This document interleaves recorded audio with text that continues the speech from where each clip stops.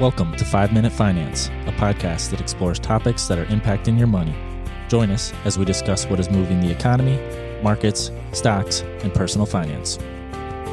This podcast is for entertainment and informational purposes only and should not be relied upon for investment decisions. Before acting on any financial advice, you should consult a financial professional who can review your specific financial situation. Any opinions expressed by the hosts or guests are their own and do not reflect the opinion of LVM Capital Management. Clients or employees of LVM Capital Management may maintain positions in the securities discussed in the podcast. Welcome to 5 Minute Finance. Tyler and Jordan here in about a foot of snow. And join us down in Florida in about 80-degree weather. Craig Vandermolen on the line. We're going to talk a little bit about earnings season today, and we'll kind of set the stage here with what the expectations were going in for the fourth quarter, and we were looking to grow about 25% year over year for fourth quarter earnings for the S&P 500. Craig, what have we seen so far? Right, we're probably a quarter, maybe almost half of the way done through companies reporting earnings in the S&P 1500. What are some of the things that have stood out so far for this earnings season to you? Well, I think what's been pretty phenomenal is that even though analysts had been continually raising their expectations for the quarter, companies are still beating that. And so what we've seen thus far is year-over-year sales or revenue growth of nearly 17%, and that is translated into earnings growth of over 30%, so above the 25% expectation. We're also seeing pretty strong earnings growth across every sector. The one exception to that has been real estate, where earnings have been fairly flat, but we've had very few companies in that sector report thus far, and those numbers could change. The biggest year-over-year growth has come from industrials, which was coming off a very low base. But in terms of steady growth, technology continues to be a standout. And we're seeing some really strong earnings numbers from some of the big mega tech companies. And Tyler, maybe you've got some color on some of those names. Yeah, a lot of those larger cap technology names have done really well during this quarter. Taking a look at Google that just reported this morning as we're recording here, revenue growth year over year, 40%, looking back at some of their revenue and earnings just 10 years ago. For the full year in 2011, their revenue was only $38 billion. Last year, 2021 full year was $258 billion. So tremendous growth, not even just year over year, but even over the last 10 years. To see a company have one that large of revenue already growing at 40% is pretty remarkable. The other larger cap tech, or two of them, Microsoft and Apple. Apple revenue's up about 11% year over year to about $123 billion in the fourth quarter. It's about almost $1.4 billion of revenue a day for the quarter. And then Microsoft as well, strong quarter for them, up 20% year over year. They had about $52 billion in revenue for the fourth quarter. Now, when we look at what we've seen so far in terms of stock performance or reaction to those earnings and sales surprises that we kind of mentioned, earnings and sales surprises, what we've seen throughout history is that typically when a company beats analyst estimates, both on sales and earnings, they have a nice pop after, right? The stock performs well. So typically it's close to 2% is what we'll see a stock up the next day after reporting when they beat. But today we're seeing those companies actually basically flat on average. What do you think some of the reasons behind that are, Jordan and Craig? Yeah, I think at least on Google, up 9 or 10% today after earnings, clearly blowout numbers like you said. Microsoft was a bit of a mixed bag after hours. It actually traded down, and then by the time it opened up the next day, it was positive. But when we're talking such large numbers, I think the street and investors are surprised to see those increases as large as they are, beating analyst expectations, both on the top and bottom line. And I think very impressively on the bottom line is a lot of these earnings calls we're reading through, everyone's citing higher costs, whether it's input unit costs or labor costs. And Craig, I don't know if you're seeing the same thing on the names you're covering. I think so. And I think that's one reason that some of the earnings beats have seen muted stock price reaction, because typically when you see a company exceed expectations and then management provides guidance, they're raising their own estimates for their year ahead growth in sales and earnings. And this year, what we're hearing instead is concern about the impacts of inflation. And as Jordan mentioned, labor costs, some freight costs, materials costs. And so managements are a little bit more sanguine about the outlook. And so I think that's why we're seeing a little bit more muted reaction to some of these really positive earnings reports that we are seeing.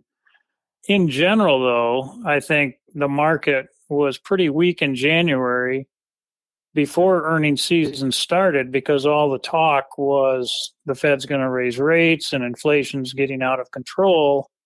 Once we started to see some of these really good earnings reports, the stock market has stabilized and has actually done fairly well the first few days of February. And I think if we continue to see that as we get the remainder of earnings season behind us, that could bode well for the market looking ahead. Yeah, I agree. I think the anomaly here is that, maybe not anomaly, but more so some of the reasons why you've seen those companies have that did report good sales and good earnings or better than expected not perform as well as just that we're in the middle of a sell-off. And so I think that probably is contributing to most of the difference than what we've seen historically. And yeah, not wanting to show anyone's ages on this call, but Craig, you've been doing this for a few more years than Tyler and I. Is there any point in history that management has talked about input costs or labor costs being as big of a headwind as they are now? Well, I think on a sustained basis, you'd have to go back to the 70s when we had a true inflationary spiral. Part of it was we had 2 oil embargoes that decade as OPEC really came into a strengthening position worldwide. But a lot of labor contracts had cost of living adjustments. And so as oil prices pushed up inflation numbers, there were automatic increases in labor costs. And profit margins were greatly diminished during that period of time. I think once we got into these last 4 decades of disinflation, that wage spiral has not been nearly as strong. And so I think now, for the first time in many years, we're seeing companies expressing some concerns about the impact of rising labor costs on their profit margins going forward. We're also seeing, in some cases, a return to greater union participation. We're seeing that with Starbucks. Started out with 1 store in Buffalo, I believe, and now they're unionizing in several stores around the country. To the extent that that increases labor costs, that can also have an impact on margins going forward.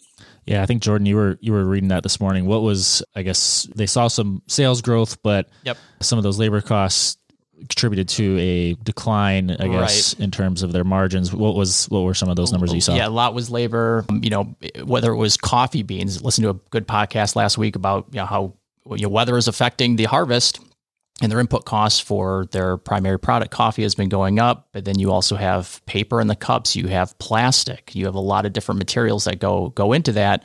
And so that was one of the top factors they cited in kind of a small margin compression for them.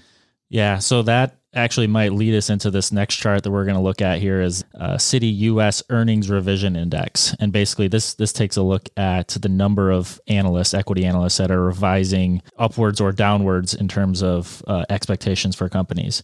And what we're seeing is that we had this nice revision, so more upgrades in terms of expectations for earnings through the summer of 2020 all the way up until now. You're starting to see it basically flat.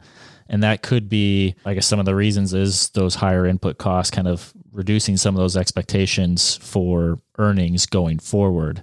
So, Craig, anything you wanted to add to this chart in terms of maybe what stood out to you when you looked at this? Well, again, I think one of the reasons we've had this period of disinflation has been globalization. A lot of companies move manufacturing offshore to take advantage of lower labor costs.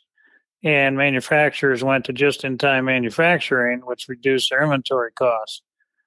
These supply chain issues we're seeing now has pointed out the deficiencies somewhat of that approach. And so we're seeing a couple things. We're seeing companies start to build inventories in warehouses, which adds to their costs.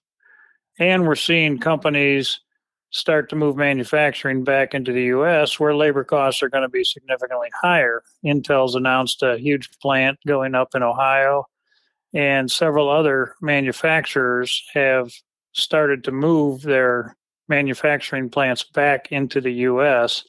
and kind of reversing some of those benefits in terms of cost to the globalization process.